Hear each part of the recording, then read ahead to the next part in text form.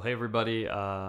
It's good to be with you. My name is Evan. I'm one of the pastors at TLC. If I haven't met you, if I have met you, I miss you guys. I'm looking forward to when we can meet again. I'm very honored to preach for you today. I'm sorry if I sound a little tired. This is like the fifth introduction I've recorded. Okay, the battery went out. I was like, oh man, maybe the Spirit's trying to tell me something. Like, no, let's start over. Maybe I'm not sure. Well, we are in a series called The Way of the Lamb. The Way of the Lamb. We are looking at the book of Revelation. And the book of Revelation, very interesting book, right? A lot of pastors are a little bit nervous around it. A lot of Christians, to be honest, are a little nervous around it because it's a much different genre than what we're used to. We're used to epistles. We like epistles. Those are written letters where there's plenty of instruction and we can really get into it. But when we look at apocalyptic literature, which is what the book of Revelation is, suddenly we're a little perplexed because there's so many different genres going around. Now, early on, we're in luck, okay? They are epistles indeed, but there's lots of symbolism in them.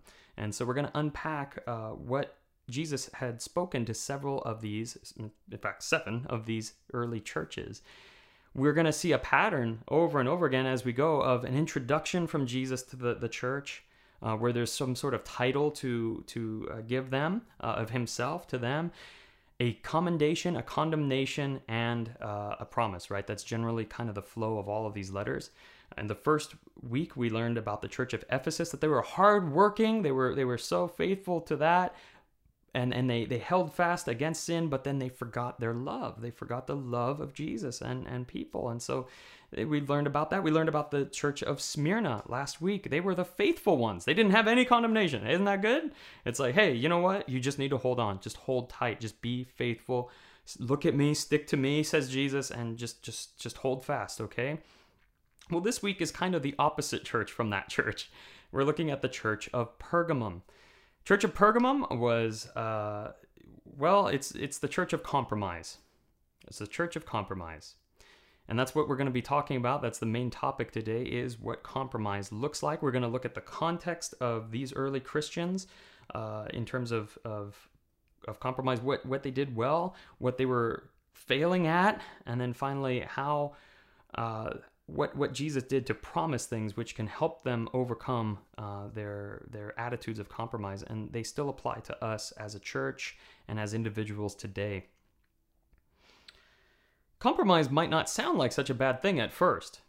I mean, after all, we sometimes compromise in business, right? Okay, we didn't like that figure, let's send this. Maybe each party agrees to sacrifice or compromise a little bit, just a little percentage. That way everybody equally can be happy.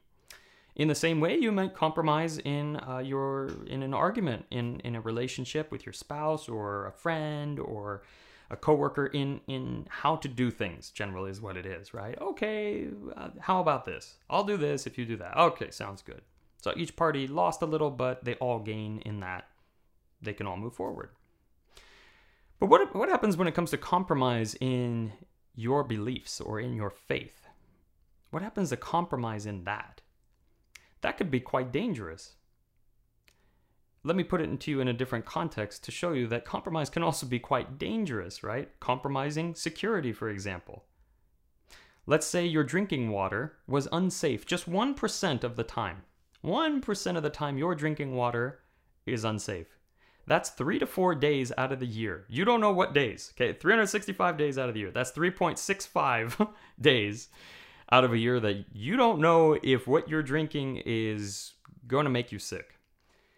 Now it's a little bit scary, right? Now it's very real. There's a very real threat. Well, there is actually also a very real threat to your faith and your spiritual growth in compromise.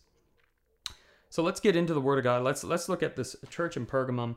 Revelation chapter 2, verses 12 through, 17. To the angel or the messenger in the church in Pergamum write, these are the words of him who has the sharp, two-edged sword. I know where you live, where Satan has his throne. Yet you remain true to my name. You did not renounce your faith in me, not even the days of Antipas, my faithful witness who was put to death in your city where Satan lives. Verse 14. Nevertheless, I have a few things against you. There are some among you who hold to the teachings of Balaam, who taught Balak to entice the Israelites to sin so that they ate food sacrificed to idols and committed sexual immorality. Likewise, you also have those who hold to the teaching of the Nicolaitans. Repent, therefore, otherwise I will soon come to you and will fight against them with the sword of my mouth. Whoever has ears, let him hear what the Spirit says to the churches. To the one who is victorious, I will give some of the hidden manna. I will also give that person a white stone with a new name written on it, known only to the one who receives it. All right, let's pray over this word. Heavenly Father, we thank you so much that we have these writings to the 7 churches, Lord, and that they are still so relevant to us today, who butt up against so many different temptations, so many different pressures to compromise in our faith in you, to compromise what your word says, to compromise coming after you. God, will you protect us? Will you open up our eyes and our ears and our hearts and our minds as we're reading through this, God, that we may see the many different ways that we surrender to other powers that are trying to allure us, that are trying to distract us from coming after you, the one who had fought for us, the one who died and rose again for us. Lord, may your death and resurrection not be in vain, and may you win out in the hearts of your people this day. In Jesus' name, amen. So the ancient city of Pergamum, to the angel in the church in Pergamum write, these are the words of him who has the sharp double-edged sword. I know where you live, where Satan has his throne. Whoa, that's pretty big. Okay, Pergamum, or modern Bergama in Turkey, all of these churches were pretty much in modern Turkey, was the seat of power in the East. Okay, Rome, in the Roman Empire, Rome obviously was kind of the big one in the middle, but in the East, Pergama sort of acted as like a Washington, D.C. of sorts, okay? It was sort of the capital. Church fathers and other writers of the time had called it the most distinguished city in the East, okay? The most distinguished, look at my beard, right? Distinguished city. It was also known as the finest flower of Greek civilization. Hey, the finest flower. This was all of Greek civilization refined. It sat on top of a hill about 1,000 feet up. It is still there. The ruins are still there. You could check them out on one of the Earth apps or whatever you want. It was known as a very academic place. Okay, they had a library there, okay, with over 200,000 volumes handwritten on their own published papyrus. That is huge. Remember, they didn't have the book press, they didn't have a machine, they didn't have PDF. They actually sat and wrote their own books, they republished things, and it was the second largest library in the world at the time. I believe Alexandria was the only one that beat it, okay? So very academic culture. Very sophisticated culture. It also had many different temples. There was a temple of Zeus, there was a temple of Asclepios, of Demeter, of Athena, of Dionysus, and all of these represented different things, including power. Asclepios was medicine. In fact, Asclepios was, fun fact, depicted as a snake on a stick. And if you know what the medical symbol looks like today, it's a snake on a stick. Okay, things haven't really changed a whole lot. The idea was you go to this temple and it was filled with snakes, and the thought at the time was that if a snake kind of slithers over you, it will take your sickness or whatever, right? So you lay on the floor, you get a little bit drunk first, the priest gets you drunk, okay? And then this temple filled with snakes they would slither all over you. So there you go. Demeter was the god of harvest or commerce or prosperity. So you'd go and pray to him and give alms, and hopefully you'd get some prosperity gospel right there. Athena is the goddess of wisdom. Okay, I don't know. She didn't have a beard, but wisdom. Okay. Dionysus is the god of pleasure or entertainment. Okay, so you can only imagine the kind of fun things that would go on at that temple, orgies and whatnot. And finally, it was also, Pergama had a very special temple dedicated to Caesar. Okay, it was dedicated to Caesar Augustus, and it was one of the first places. In fact, it was the first place in the Roman Empire that was allowed to have this imperial cult. Okay, and so they were. It was kind of a seat of power in that way as well. There was a lot of military around. There was a lot of imperial soldiers and presence there because that was sort of the eastern hub in the Roman Empire. So the imperial cult was known as wielding a sword, and it was the sword of judgment. They had the authority in the eastern wing of the empire to do whatever they want. They can execute whatever they want. The proconsul had a lot of authority from the emperor. And because of this also, because of this giant temple erected to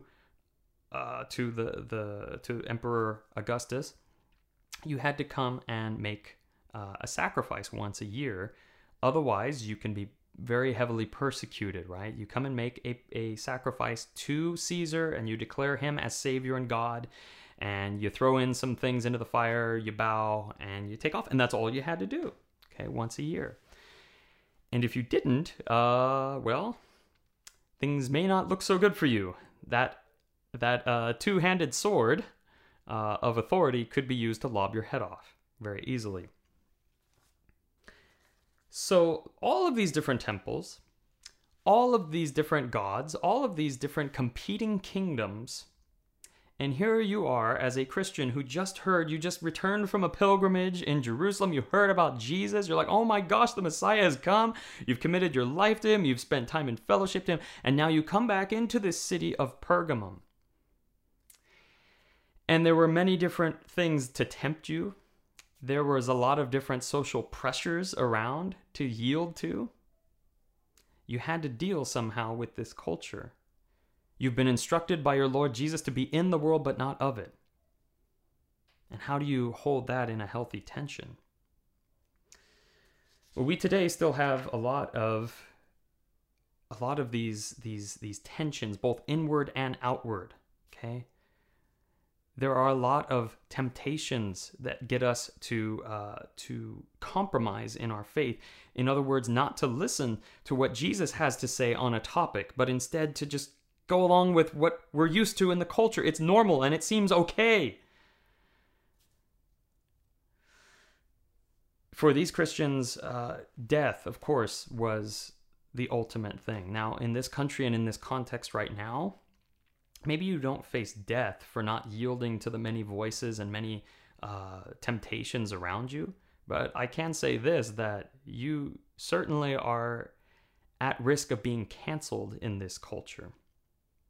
If you don't follow a certain God or a certain way, if you don't speak and conduct yourself in a way that is conducive to those who are worshiping at all of these other temples around you, if you don't pay tribute in a certain way in a certain camp, man, you could be cast as one of them. You could lose your reputation. You could lose friends on Facebook. People won't listen to you anymore. So there's a lot of temptation right now for us to just yield and say, you know what? Yeah, I'm going to be for whatever you're for. It's okay, but Jesus, yeah, right? Isn't that what we do? And I'm not saying that all of these things, we'll get into it in a little bit, but we're not saying that all of these things, of course, are evil or bad.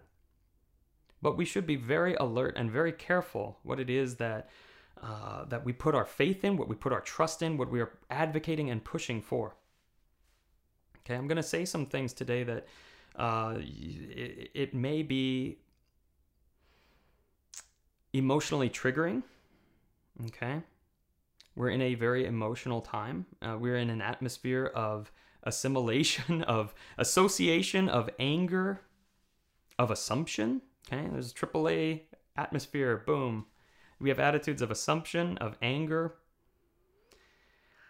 So now more than ever, it's very crucial that we listen to one another and listen to what the Word of God has to say on a topic. Okay? That's all I'm calling you to do today. That's all that Tony asked you to do last week, is just to remain faithful to what Jesus says, okay? So I understand that some of these topics are hard. We actually had a 5-week series on racial reconciliation. We know that that's a tough topic, okay? A lot of people didn't come out for the talk in the breakout rooms. I was a little bit sad about that, because here we have an opportunity to now talk about these things. And if you want that, if you want more of that, please message. Please put it down here in the comments. Please message me privately. Let us know how we can help, okay? Because we want to have healthy discussion. We want to learn how to listen, because there is a world that is shouting many different things, and you might find yourself being one of them. But be careful, because the message you might send might compromise somebody else's faith as well, okay? Now back to the scripture. I might have to do several of these where I pause and just say, hey, I'm not saying this, I'm not saying that, okay? Because I know that right now it's a very sensitive time, okay? But please hear my heart, okay? Please listen, okay? We're not always the best, especially under the circumstances that we are, where we don't have a lot of time to write things out and think things through. But please listen to what the Word of God at least has to say, okay? And please listen to the heart behind the message, all right?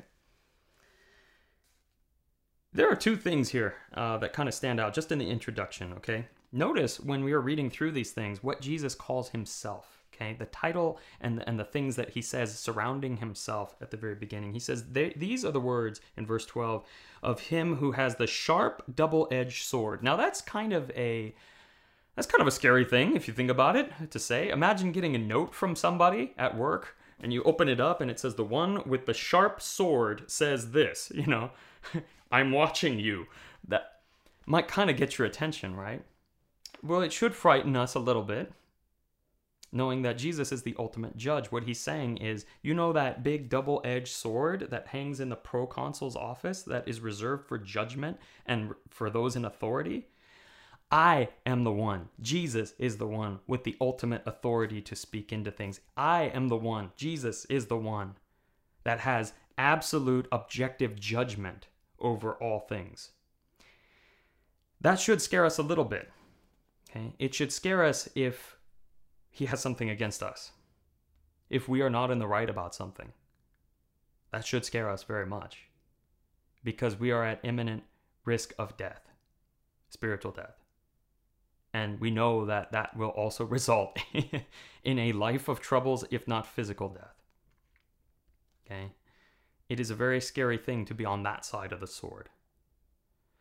On the other hand, it should also give us a lot of comfort, especially at a time where so many have become judges. So many voices that I see online that are wearing judges' outfits and hammering the gavel and saying, no, this is what it is. And if you say this, I will defriend you. This is what I'm for. And if you believe the opposite, you're one of them in this box.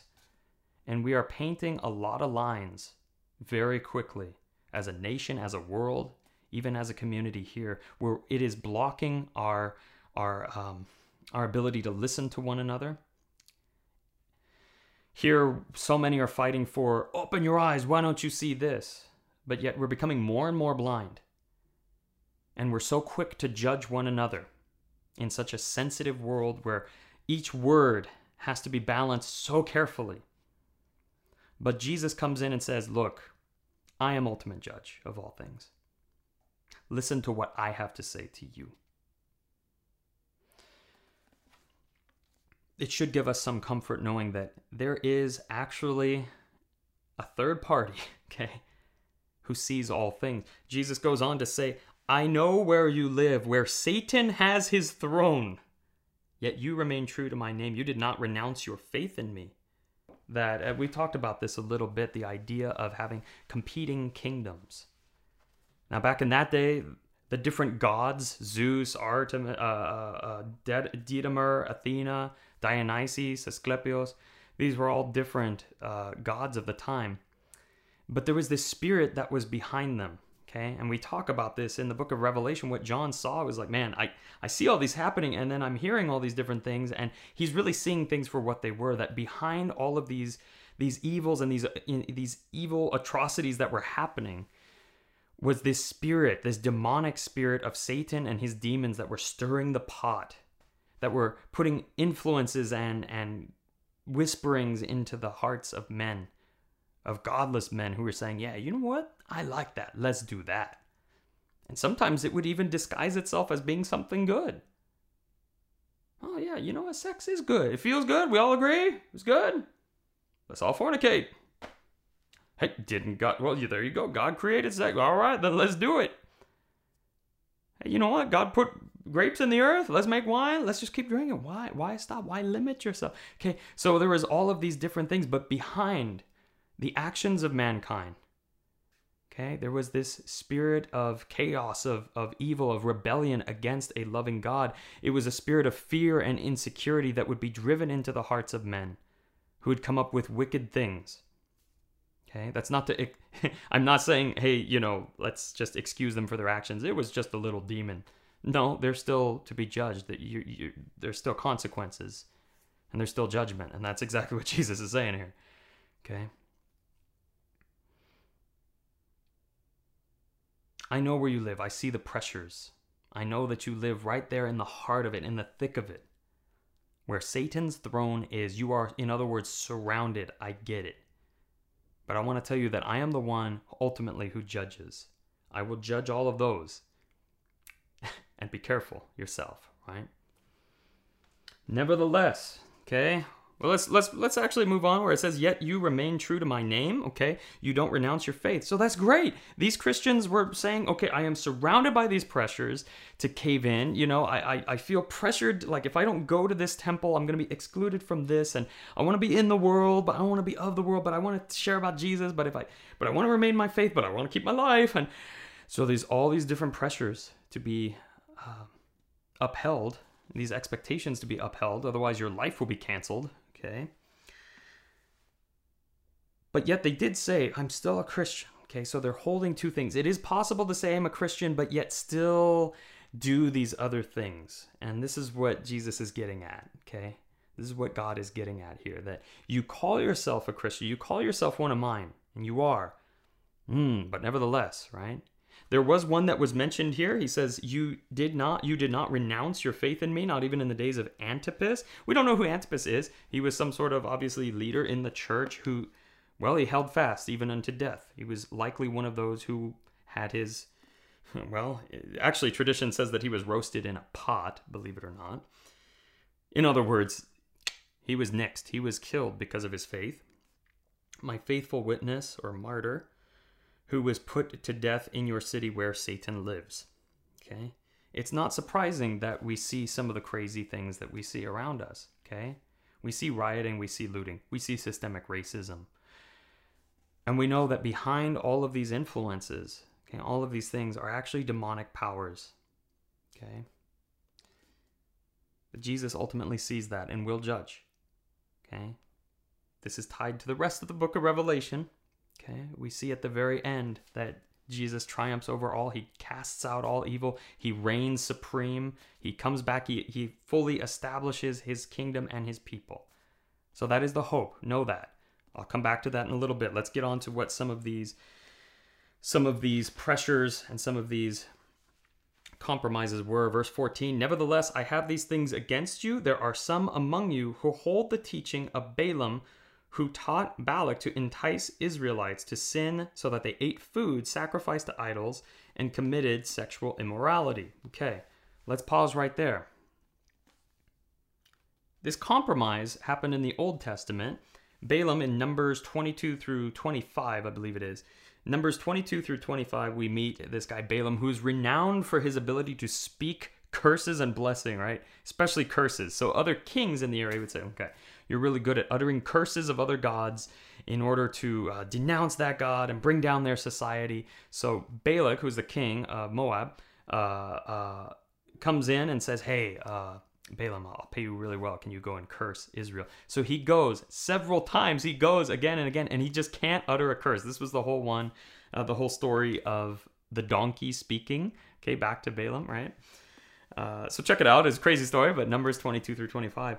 But after that, something interesting happens. So he can't curse Israel. He can't curse the people of God. He just can't.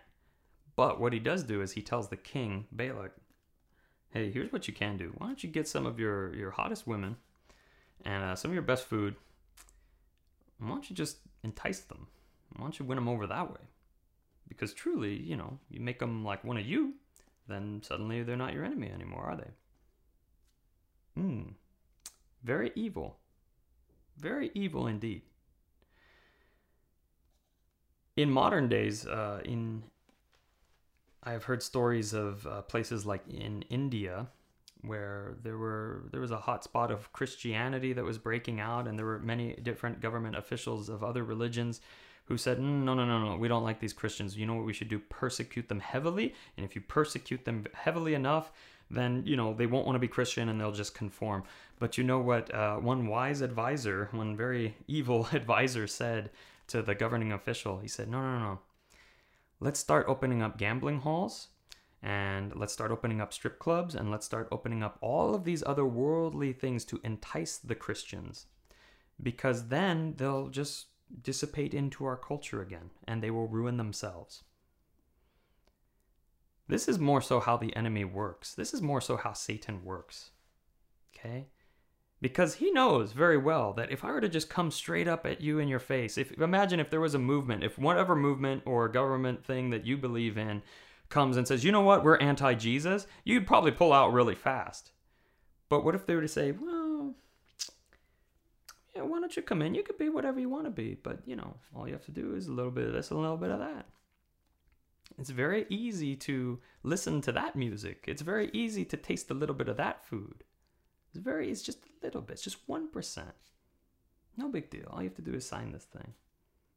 That's scary. But that is so subtle. And that is the way that we can get lost so easily when we lose sight of what Jesus is actually saying. Okay, if we're not putting Jesus first in our minds. Again, I'm not decrying academia. I'm not in the medical field, entertainment, sex. Okay, Jesus cares about all of these things. Let me put a pause right here for a minute. Okay, because here's what I'm feeling from many of you, that the church just doesn't care. Maybe you think the church does not care about what's going on in the world. Let's say race relations, BLM, systemic racism, which is the hottest topic. Maybe you don't think he cares about freedom or coronavirus or statues or masks or defund the police or any of these things. And so you feel like I need to do something right away, because these are active and angry and alive, and I feel angry and I want to align myself with that, because the church is just sitting there saying it's all spiritual. It's not new, you guys. None of this stuff is new. Systemic racism is nothing new. Okay, slavery is nothing new. It is unique in our context. But when we say as a church, no, we need to come together, it is a spiritual issue, that doesn't mean that we're not active. It doesn't mean that we're being passive. It does not mean that we sit around and say, well, I don't really care about that. Now, 50 years ago, maybe you've looked into history and you see that many, especially in the Anglo church and the white church in America, yeah, they sat on the sidelines as Martin Luther King was trying to get their support. And maybe there's a lot of white guilt, and maybe there's a lot of guilt on all of us as a church that wants to say, no, you know what? Now is the time to rise up. So let's get out and do something. But it's not rooted necessarily in the gospel. It's rooted in another human institution with its own agenda. And it's enticing. It's enticing because they will say something that says, hey, you should support this. Isn't it a godly thing? Isn't that what God would want you to do? And we say, well, yeah, systemic racism is evil. Yeah, slavery is an evil institution, and all of the trickery that happened to African Americans and many others, yeah, it is disgusting. We despise it. And that is not the kingdom of God. And so they say, okay, let's go. Let's fix the problem. But that's where we say, well, hold on. Hold on. I'm not saying don't fix the problem, but we got to do it with God in mind. And that's where the break happens.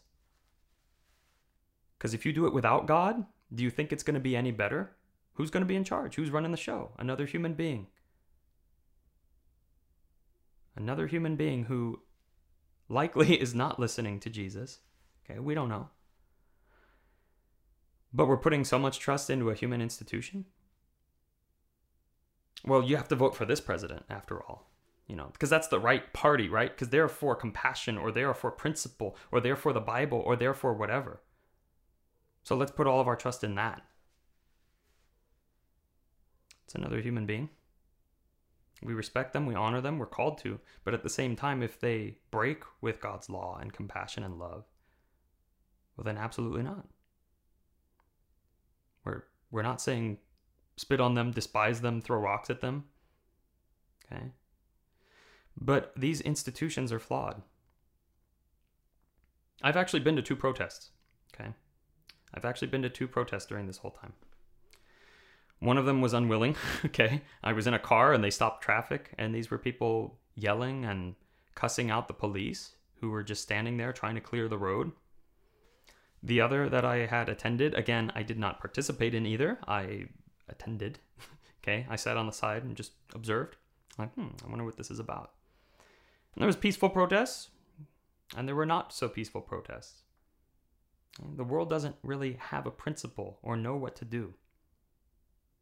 And the spirit behind that is going to try to entice you to join it.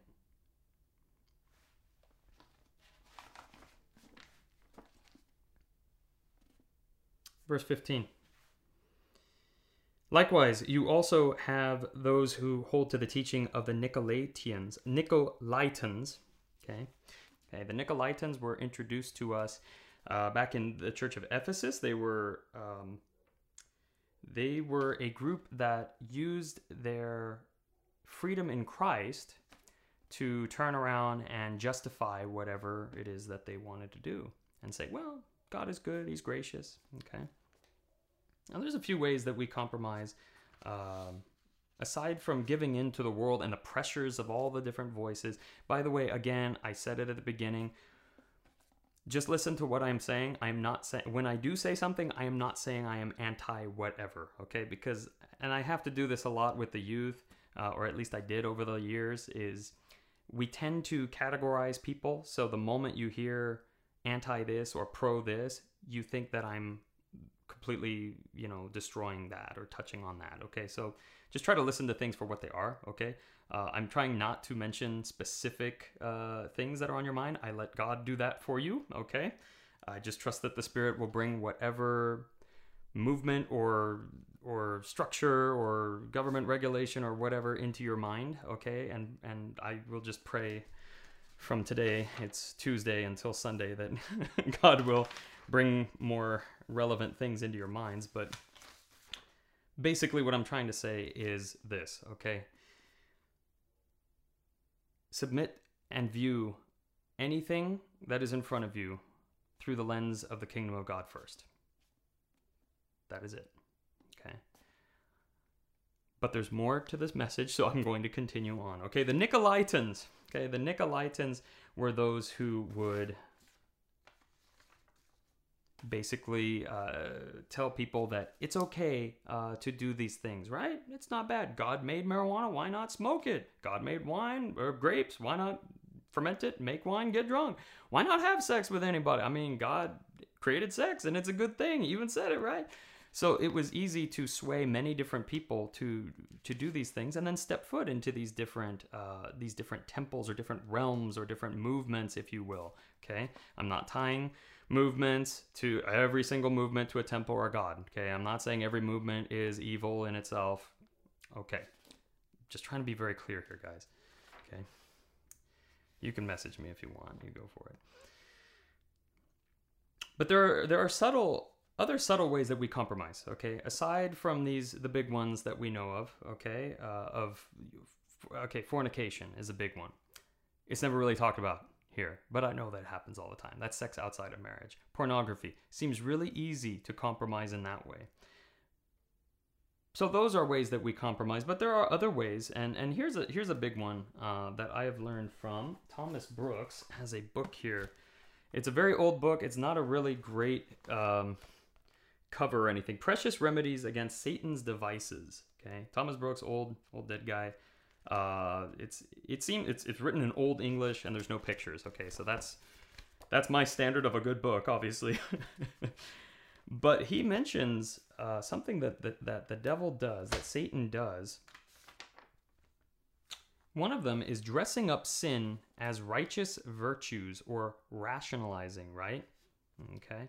So I'll give an example if I haven't already in this take, because I've had to record this like 20 times, of going to Disneyland, okay, when it's open, and going to buy a ticket for yourself and maybe a child who's 4 years old, and maybe the cutoff is 3 years old for a free admission. And what do you tell the kid? Well, just say that you're 3. It's like 4 months ago. You're basically 3 anyway. So you tell the kid, say you're how old? 3. So the kid's like, I'm 3, right? Oh, welcome to Disneyland, right? You just saved $400 or however much a ticket is, okay? You compromise. Well, it's just a little lie, Evan. Come on, like it's. You know what I'm doing, Evan? Here's what I'm doing. Here's how you dress up sin in righteous virtues. Okay, here's how you do it. You say, I'm just trying to save money and be a good steward of God's funds. No, you just compromised in your faith, and you compromised the commandment not to lie. It's just it's just a little bit. It's just a little bit. You know what you just taught that child? That it's okay sometimes to lie. Guess what? Flash forward 25 years when they're doing business. Or maybe they're in law. Or maybe they're in medical. And given the pressures, it seems like, well, I want to save people from hurting, so I'll just fudge just a little bit. And it ends up hurting somebody else. I've had several of you tell me how, yeah, we're so frugal, we're so good at this. Ha ha ha, like I'm so funny, how I like to manipulate. It's just a little bit, just a little bit. Until it happens to you and somebody lies to you just a little bit, suddenly you're outraged. It was a great sin against me, okay? But dressing it up to say, well, it's just a little bit and it's for the bigger cause. And you compromise. Well, let's just mess around with my boyfriend or my girlfriend. It's just a little bit. Before you know it, you go too far. You walk right by the shop and you say, well, let me just take a peek in. It doesn't hurt to look. Soon enough, you compromise. But of course, to the Nicolaitans, they're saying, you know what? That's not compromise. It's okay. You know what? It's all good. God's got you. Okay? There's other ways that we compromise. We rely so much on the grace of God. I don't know how many of you are like, you know what? I'm in party mode right now. You've been in party mode for like 4 or 5 years. Now, Jesus actually does say that, like, yes, I'll give it some time for that tree to bear fruit, but if I don't see no fruit being bared, I'm going to uproot that tree. So be aware of that.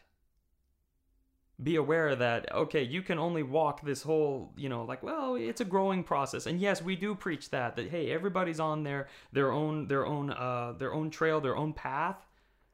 But you also need to be accountable.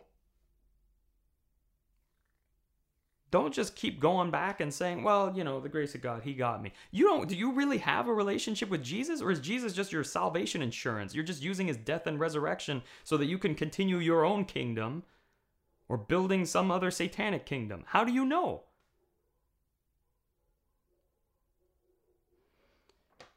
Be careful.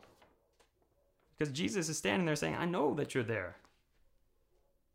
And I'm holding the sword.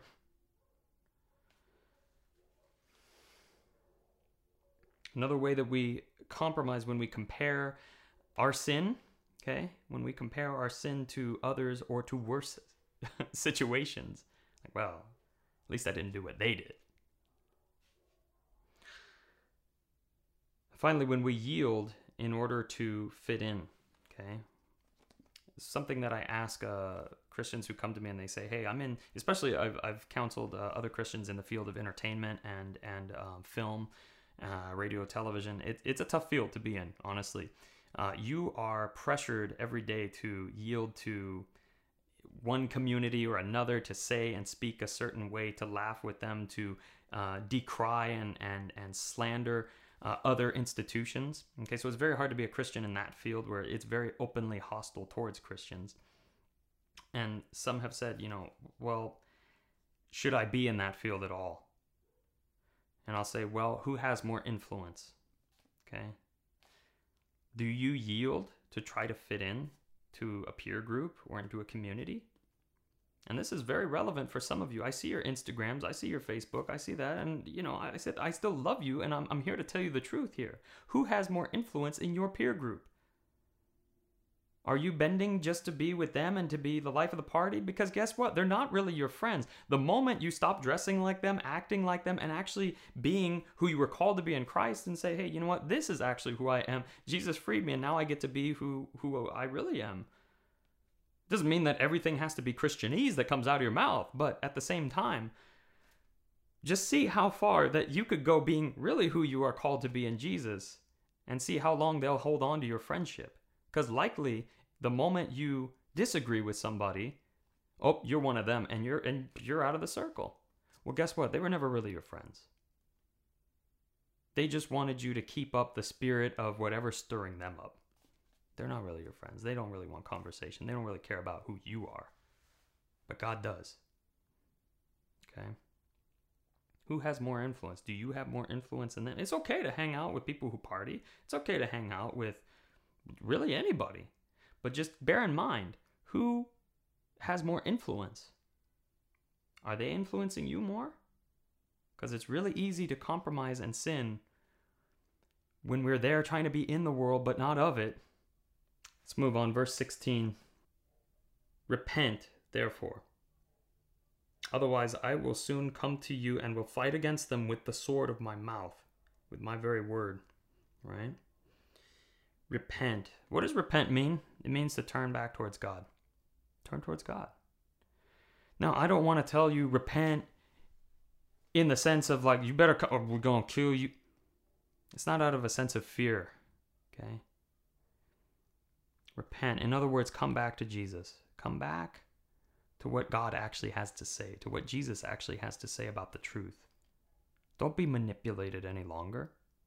You can think for yourself, but listen first to what your Heavenly Father has to say. Read through Scripture. Think deeply about these things. Now again, I want to tell you a few things as you're coming in repentance. Okay, here's 3 very practical steps. Okay, of what you could do. I mentioned a little bit earlier, if it made it into the edit, this is probably going to be really interesting. Praise God for Kayla, okay? She has to edit all this stuff. I've had like multiple camera malfunctions in this sermon. It's been really interesting. This is probably my 20th take now. I think the sun's set already. I'm not sure. Here's 3 things, because I think a lot of you, again, are thinking, but really, what do we do as a church? We see things going on in the world. What can we do? Because they all seem to be, they being movements and different things, seem to be actually doing something. Okay, so here's what you can do as a Christian. Okay, 1, you can, in coming back to Jesus, okay, you can lament. You can lament. We do lament. Now, it's something that the human spirit really wants to do. Okay, it just decries things. Look, my children, for example, okay, give an example. My children, when there's an injustice done, when one of them hits the other or steals something, what do? They cry out, and what do? They run over to me. They run over to me, and they're crying out and saying, this is an injustice. And sometimes it was something that just happened randomly. Okay, nobody's really to blame, but they need that comfort. They need that assurance. They need that hope that there is something greater that sees this and knows what is going on and may be able to actually do something about it. And that you, Christian, have the ability to do. You can lament. The world is lamenting, okay? The movements that we see around us are lamenting in a way, but they don't necessarily know how to do it with God in mind. Okay? An example of that, when my children get mad and I'm not around, you know what they do? Or even if they disagree with me, maybe they're having a fight with me, you know what they start doing? Destroying things. I'm not kidding you. I'm going to throw this cup off the table. I'm going to knock over a chair. I'm going to move the couch. I'm going to rip up a paper. And they get destructive. And then what do I got to do? I got to come in and like stop them and clamp them down. Okay, now I'm the authority figure, and they're like, look at what Papa's doing. He's stopping me from being angry. But you know what they still do? They still find Mama. Okay, there is a third party that they could go to that says, I have been through this. And then I go and I say, I have been through this as well. Okay. So we see that in our riots. And we see that in these protests. And we see that in the police's side where it's like, hey, they're throwing stuff at us, man. This isn't cool. They're yelling at us. And on the other side, we say, we want justice, right? This is an atrocity, right? But in either case, they're just yelling at each other. There's no third party. But as a Christian, you can actually go and lament what you see before you. I understand it's hard. You see men on the floor being choked out. Yeah, what? You get angry. I get angry too. The whole world get angry. But what do? We can lament. That's the first thing that we can do. We can actually get on our knees and go to God, like in prayer, okay? Second thing that you could do is pray. Okay, and I know that some of you are like, yep, see, this is where I stop listening. That's it, Evan. Okay, this is all spiritual matter, right? You think that prayer is a small thing? Really, what can you do? Okay, you see the systemic racism. You gonna jump in your time machine and fix it? No, you're not. You can't. It's impossible. Are you going to go throughout the whole world and look into the souls of every single man, woman, and child and say, oh, that's racist seed. No, you can't. These are ridiculous. But you know what you can do? You can pray. You can ask your Father in heaven, who ultimately does hold the sword, who sees all of these things, to bring righteous judgment, to bring grace, to bring healing. How many people actually prayed for the guy who killed George Floyd? No, I condemn him to hell. What did Jesus say to do to your enemies? Pray for him. Pray for his soul. He's going to pay one way or another. There are consequences, right? I'm not saying I'm going to do anything. Okay, I'm not threatening here. I'm saying that he must stand before a judge and a jury. He must stand before an earthly judge and a heavenly judge. Pray for his soul.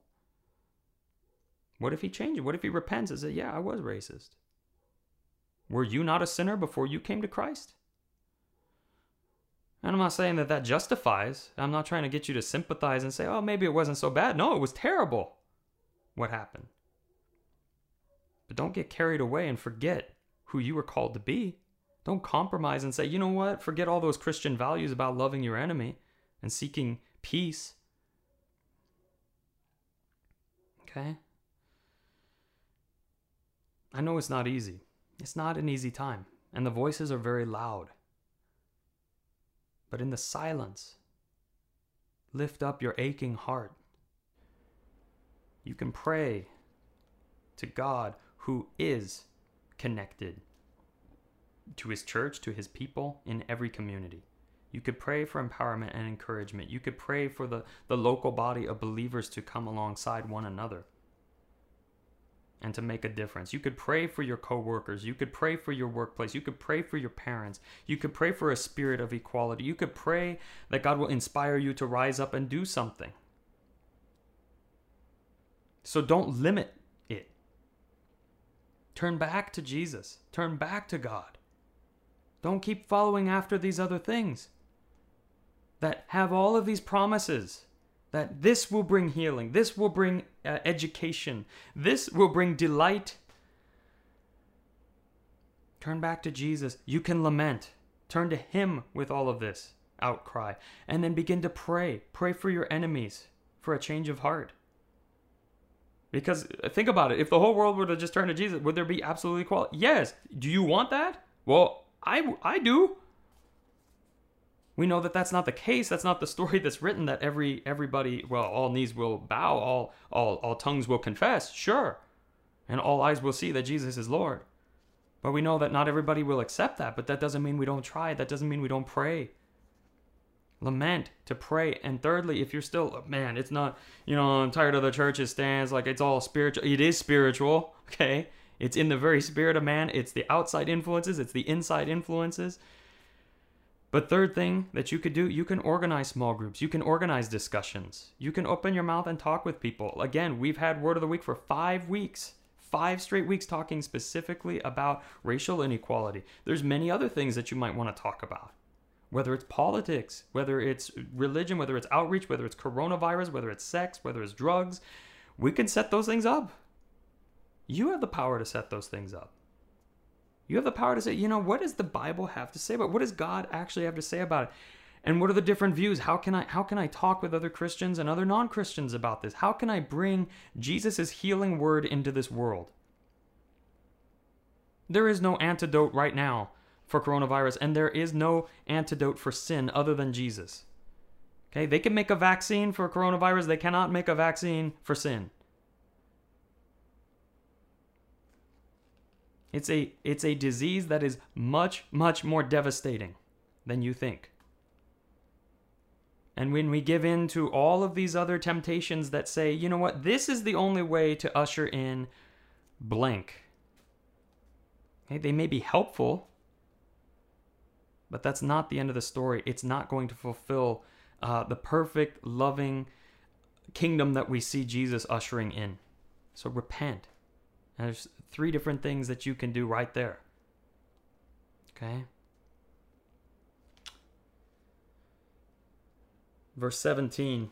Okay, repent, otherwise I will soon, was verse 16, sorry, repent, otherwise I will soon come to you, and I will fight against them, okay, those who are holding these teachings. And if you are holding these teachings of compromise, of saying it's no big deal, or of compromise saying, you know what, I'm free in Christ, I'm just going to go, and minimizing Jesus and going all crazy and just, following the crowd. And I'm not just talking about BLM. I'm talking about whatever. I've seen many of you following many different things and saying, well, no, I think it's okay. I'm still a Christian, and being all cute and following after all of these other teachings around you that say it's okay to be Christian and also party with us and also have sex with us and also just, lie a little bit to other people. It doesn't matter. It's a good business overall. We mean well. We give to charity. Okay. There's many different things. Many different opportunities for you to stand up and say, no, that's not right. That's not what my God told me. My God is the true God. Okay, my sense of security is not in anything else. Many opportunities for that. And Jesus will come and correct these things. Verse 17, whoever has ears, let him hear what the Spirit says to the churches. Okay, in other words, hey, you a Christian? Listen to this. You claim to be mine? Indeed you are. Now listen. To the one who is victorious, in other words, to the one who overcomes these battles, these struggles, these temptations, these pressures and expectations to pursue anything other than Jesus first, and to compromise your faith, in other words, to break away from the promises of Jesus and say, no, but this looks so alluring, and maybe it's okay to have Jesus and this. To those who overcome and say no to everything else and who win those battles. Okay, here's what the promise is. Listen to this. I will give some of the hidden manna. All right, I guess it doesn't sound so cool up front. Right? You're like, I get food? What does that mean, the hidden manna? Here's where some of the symbolism comes in. It's actually not just symbolism. It is symbolic, and you don't get literal bread from heaven, whatever manna is. What is it? Manna means, what is it? It's from the Old Testament. It's when God was leading the Israelites away from Egypt. And at the time, people were so hungry, saying, man, when we were back in Egypt, with all that idolatry, with all of those other competing kingdoms, with all of those other ways of life that we were told about, I was so hungry and I wanted those leeks and those onions. So yummy. But what God did was he made bread literally fall from heaven, say, I will sustain you. This is something that you don't even know about. This is a whole nother world that the world cannot offer. Okay, can you go right now to the store and say, oh, manna's on sale? No, you can't. It was a thing that was very unique for the time. And it was God's way of saying, I'm going to take care of you. I have something that the world cannot offer you, and it is sweet and it's delicious, and it will fall every morning for you if you are able to get up and go and get it. And what the Israelites did when they constructed the Ark of the Covenant, they put some manna in there as a remembrance. always of who truly is in charge. And as you come over and over before God to reassess your heart, He will tell you yet again, I have something for you that the world cannot offer. You are mine. And He gave them His very word. And Jesus comes, the Messiah, the true Savior, the true healer, the true counselor, the true judge, the true victor, the true king, comes and says, I am the manna of life. I am the bread of life. I offer something that nothing else in this world, as organized as it may be, as compassionate as it may be, there's nothing more compassionate than me. As true as the logic of this world will sound, there's nothing more true than this, because it's straight from heaven. Okay, to those who are victorious, they will get that special manna, that special substance that comes straight out of God. In other words, when you repent and you turn back to God, over and over, when you say, and we could do this as a nation, okay, I don't believe that it's just an individual thing. Okay, we need to repent of slavery in this nation. We need to repent of systemic racism. That's something that we never properly did. And to turn back towards God, we need to say, when we come back to God as a community, as a church family, as the big capital C church of all believers, and as individuals, we need to be able to come before God and say, God, open up our eyes and expand our heart. But check out the rest of what verse 17 has to say, okay? I will give some of the hidden manna. I will also give that person a white stone with a new name written on it, known only to the one who receives it. And what does this mean? What is this white stone business? Like, cool, so I get some unknown food and a rock. I guess it's a white rock. That's unique, I suppose. The white rock, it could have meant several different things. And one, it was given to those who have an innocent verdict, okay? If you were declared innocent in a court of law, they would cast a white stone before you and say, we say that you are innocent. And it would be the proof that, hey, I am no longer guilty. And that's very true of us in our identity as Christians, that we are not under any condemnation from Jesus, okay? So for those who persevere, okay, who do not give in to the forces of this world and stay true to Jesus, and don't compromise even 1% and say, no, I'm not going to do that. I'm not going to follow after this. I follow after Jesus, and I will seek the peace of my brother, my neighbor, of those around me. And I decry all of these things, and I lament, and I help others to do the same. Okay? And I'm more of an influence to the society around me than the society is an influence of them, that I'm bringing more Jesus into the society around me than the society bringing themselves into me. For those that know that identity, then they are declared innocent before Jesus, before the throne of God. They understand that Jesus died for their sins, and now they live for Him. We could also look at it from another way, and I think it may be closer to this, though the other does still apply. A white stone was also given to those who were gladiators or other people in combat or battle. When you win, or even athletes, it doesn't always have to be battle, it could have been an athlete as well, would be given a white stone as sort of a voucher of like, hey, you won, here, you are the winner, you get the white stone. Now you get to enter into the banquet. There would always be a victor's banquet, where there is this great feast that would only be reserved for those who were winners of whether it was combat or wrestling or running or whatever it was. That was your ticket in, okay? Was to have this white stone. But check it out. It says not just you get the white stone, but you get a white stone with a new name written on it, known only to the one who receives it.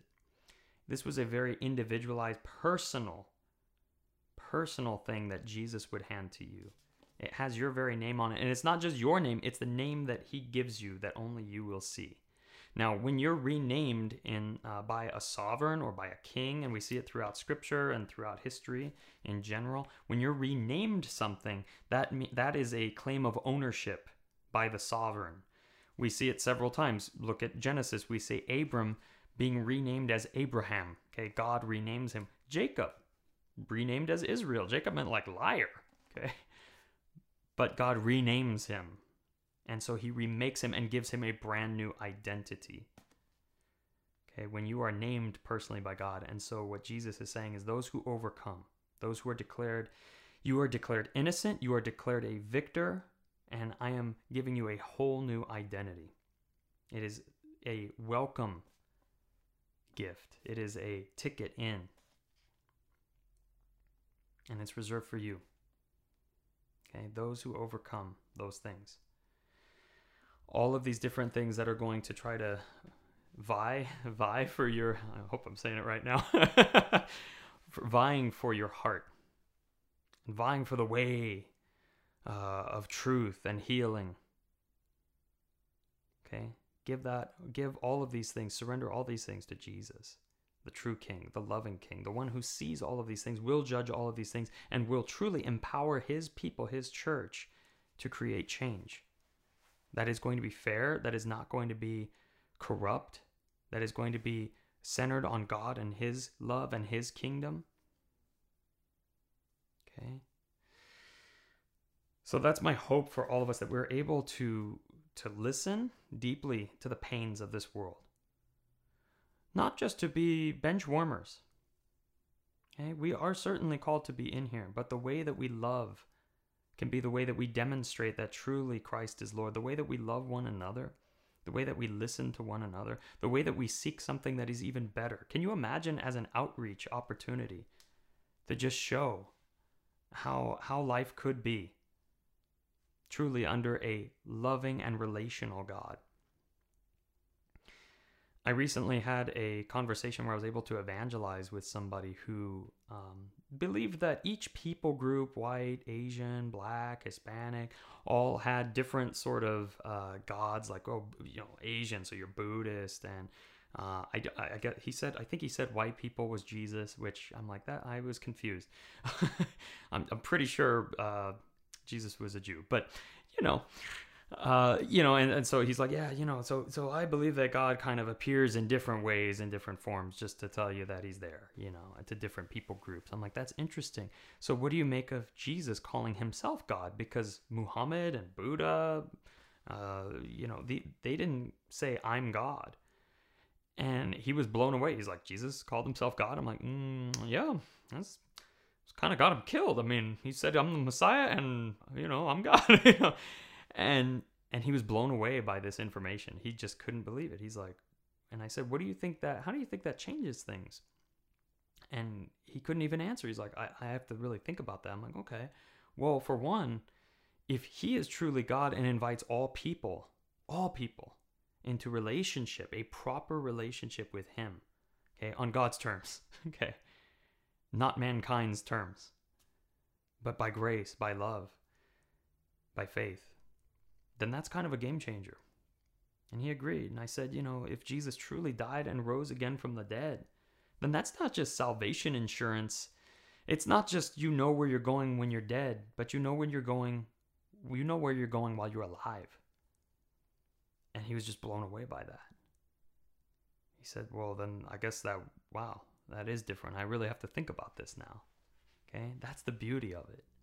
That God comes into the flesh as the person of Jesus Christ to say, hey, for those who are aching hearts, those who see that there is terrible things in this world, who see that there are so many different ways to do things, hey, let me tell you something. There is actually a way that you were built to live. There is a true identity that you really have, that I hold in my hand, that I will give to you. If you follow after me, I will show you the way.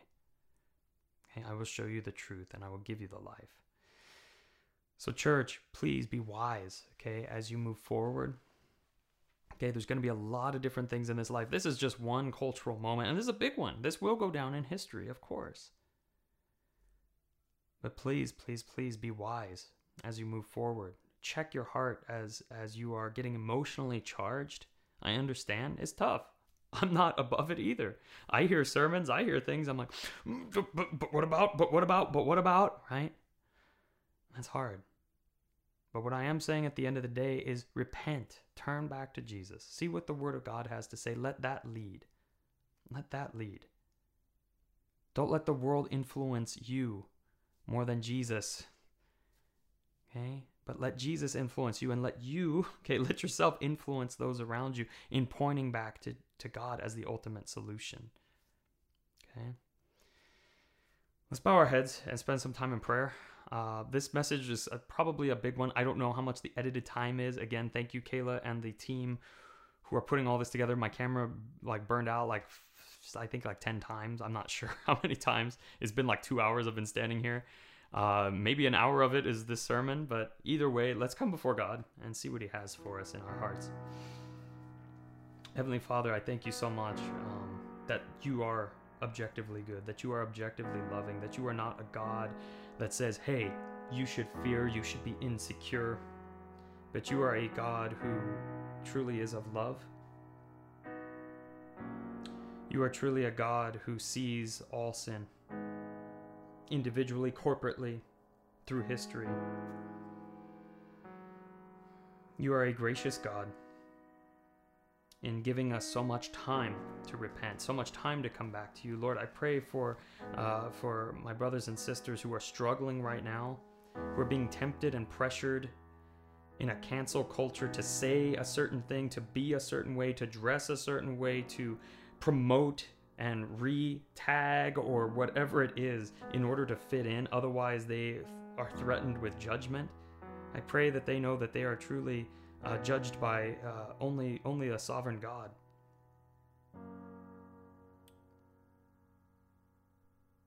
But that judgment of sin has been cast upon Jesus. God, I pray that you will guide us as a faithful witness into this world. I pray that you will sustain us. I pray that we will be able to have open and honest conversation with one another. I pray that we'll be able to show the world that there is truly another way, and that there is a God who is truly sovereign and who truly loves more deeply and more compassionately than anybody else ever could. So will you empower us to speak the truth and to be able to listen deeply in love. In Jesus' name, amen. Let's respond in worship in a time of offering, time of singing, and maybe a time of messaging one another and saying hi.